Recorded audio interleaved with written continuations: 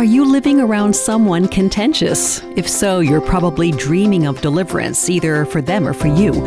You crave peace and harmony. Perhaps the argumentative person is in your small group or your Sunday school class. Can God make this kind of discord productive?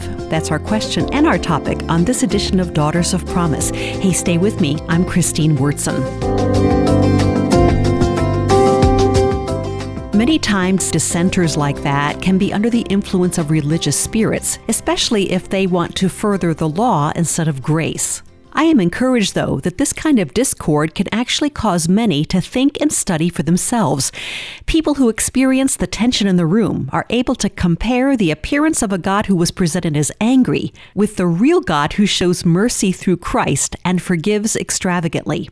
The discord was really more productive than destructive. The beauty of the gospel was on full display against the backdrop of dead religion. Think about Jesus rebuking the Pharisees. Suppose you were a bystander and you wondered who Jesus was.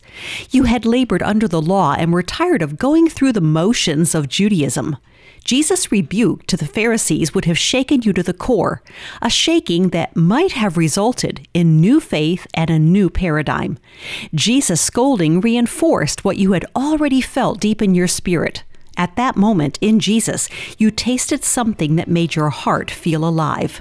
If you are frustrated by the presence of one who promotes something other than the gospel of grace, consider that God might have that person around for the purpose of providing comparisons. Sometimes people learn what they want by seeing firsthand what it is they don't want. For Daughters of Promise, I'm Christine Wurtson.